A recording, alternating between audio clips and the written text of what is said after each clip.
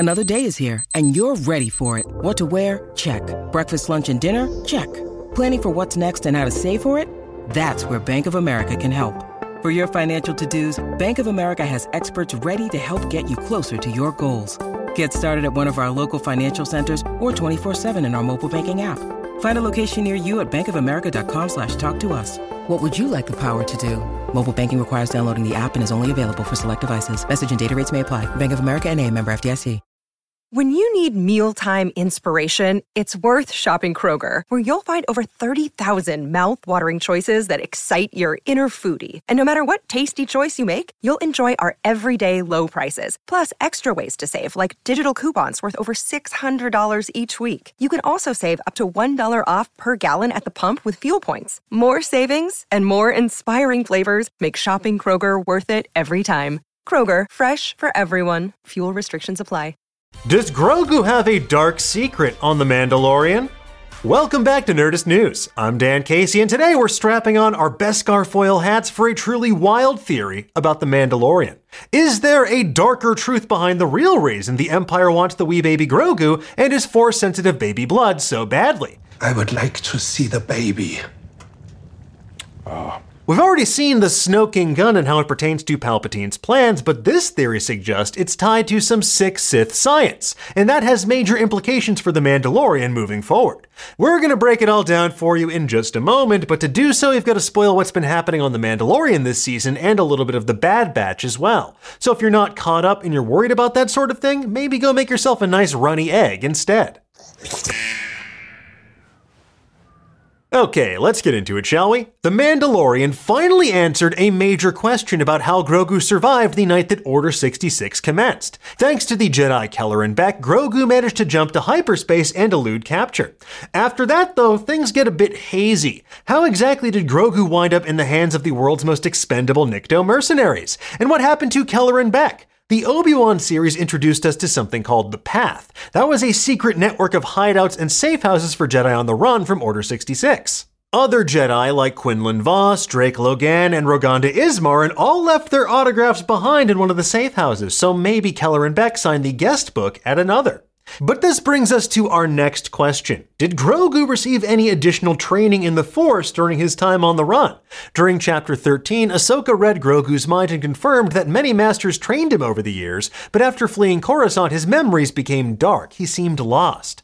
Now, obviously, Grogu trained with various Jedi masters during his time at the Jedi Temple, but his connection to the Force seems muddied by the time of The Mandalorian. If Grogu wound up following the path with Beck to find other Jedi, is it possible he received any other training in the Force? Could he have crossed paths with the likes of Yoda, perchance? Or did he wind up in the hands of darker entities like Inquisitors or Darth Vader, who might have been the ones to show this little green guy the finer points of crushing someone's larynx from across the room? Now, I seriously doubt that Grogu spent time interning as a Sith apprentice, but he's clearly of immense interest to the Empire and has some unique abilities. I would like to see the baby. Because out of all the younglings and remaining Jedi that survived the Purge, why exactly do the Client and Moff Gideon and secretly the Emperor specifically want Grogu for their cloning experiments? Does Grogu perhaps have a more significant connection to the history of cloning technology and its development? We already know that Yoda and Yaddle's species is pretty rare, or at least we've never seen evidence that it has a large population. So maybe Yoda resorted to cloning technology to preserve his species. There is another. Could that make Grogu a genetic clone of Yoda? And if Grogu is a clone, the real question is, which goo did he grow from? Gross. It admittedly seems like kind of a strange precaution for a Jedi Master like Yoda to take. Is this like an advanced form of alien IVF? Or did Yoda want to ensure that a member of his species survives to keep main characters in the Skywalker saga morally grounded for decades to come? It's about as likely as anything. The timeline of Grogu's appearance is also a bit suspect. When exactly did he arrive at the Jedi Temple, and from where? Because Ahsoka didn't seem to recognize him when they first crossed paths in Season 2. And wouldn't the years of Ahsoka's training at the Academy mean she would have at least run into Grogu at some point, like once? Given the relative rarity of Yoda's species, and the fact that 2 members of it were on the Jedi Council, you'd think Ahsoka might know about the cutest Padawan of all. But Grogu, it seems, isn't your average Padawan. Consider where Grogu was located in the Jedi Temple on the night of Order 66. He wasn't with all the other younglings that Anakin turned into Sith kebabs. He was sequestered in another part of the temple. He had his own personal honor guard and a direct emergency elevator route to Kelleran Beck himself. Based on what we know from Dr. Pershing's TED Talks, cloning tech is still a developing field of research. So maybe Grogu could have something in his DNA that holds secrets to past successful cloning techniques that have since been lost. While Grogu might not be an exact clone of Yoda, he could be an example of a chimera, a clone made of mixed DNA that includes Yoda's.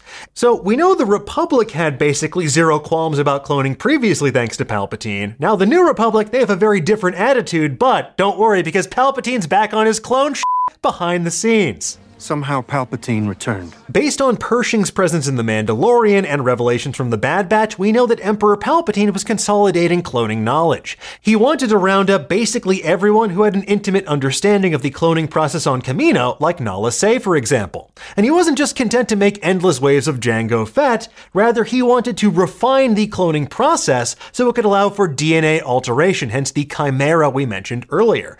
And this is the centerpiece of his contingency plan, his elaborate reenactment of the prestige that we saw play out in The Mandalorian Season 2 and The Rise of Skywalker. We also know from the Bad Batch that Palpatine is not above using a child like Omega as leverage to get scientists to do exactly what he wants. But in Grogu's case, it clearly has something to do with his midichlorian-rich blood, so Palpatine can make a Force-sensitive vessel for himself. So why is Grogu's blood special? Why couldn't they have had Anakin spare a couple of other younglings for Palpatine's retirement plan? Well, most Jedi who escaped the chaos of Order 66 were then systematically hunted down and executed, or they're too old by now. Most of the younglings who escaped have probably grown up or hidden their Force abilities, and they're not as easy to manipulate as a youngling like Grogu. And given the immensely slower scale at which Yoda's species seems to age, Grogu is still effectively a baby at 50 years old. Species age differently.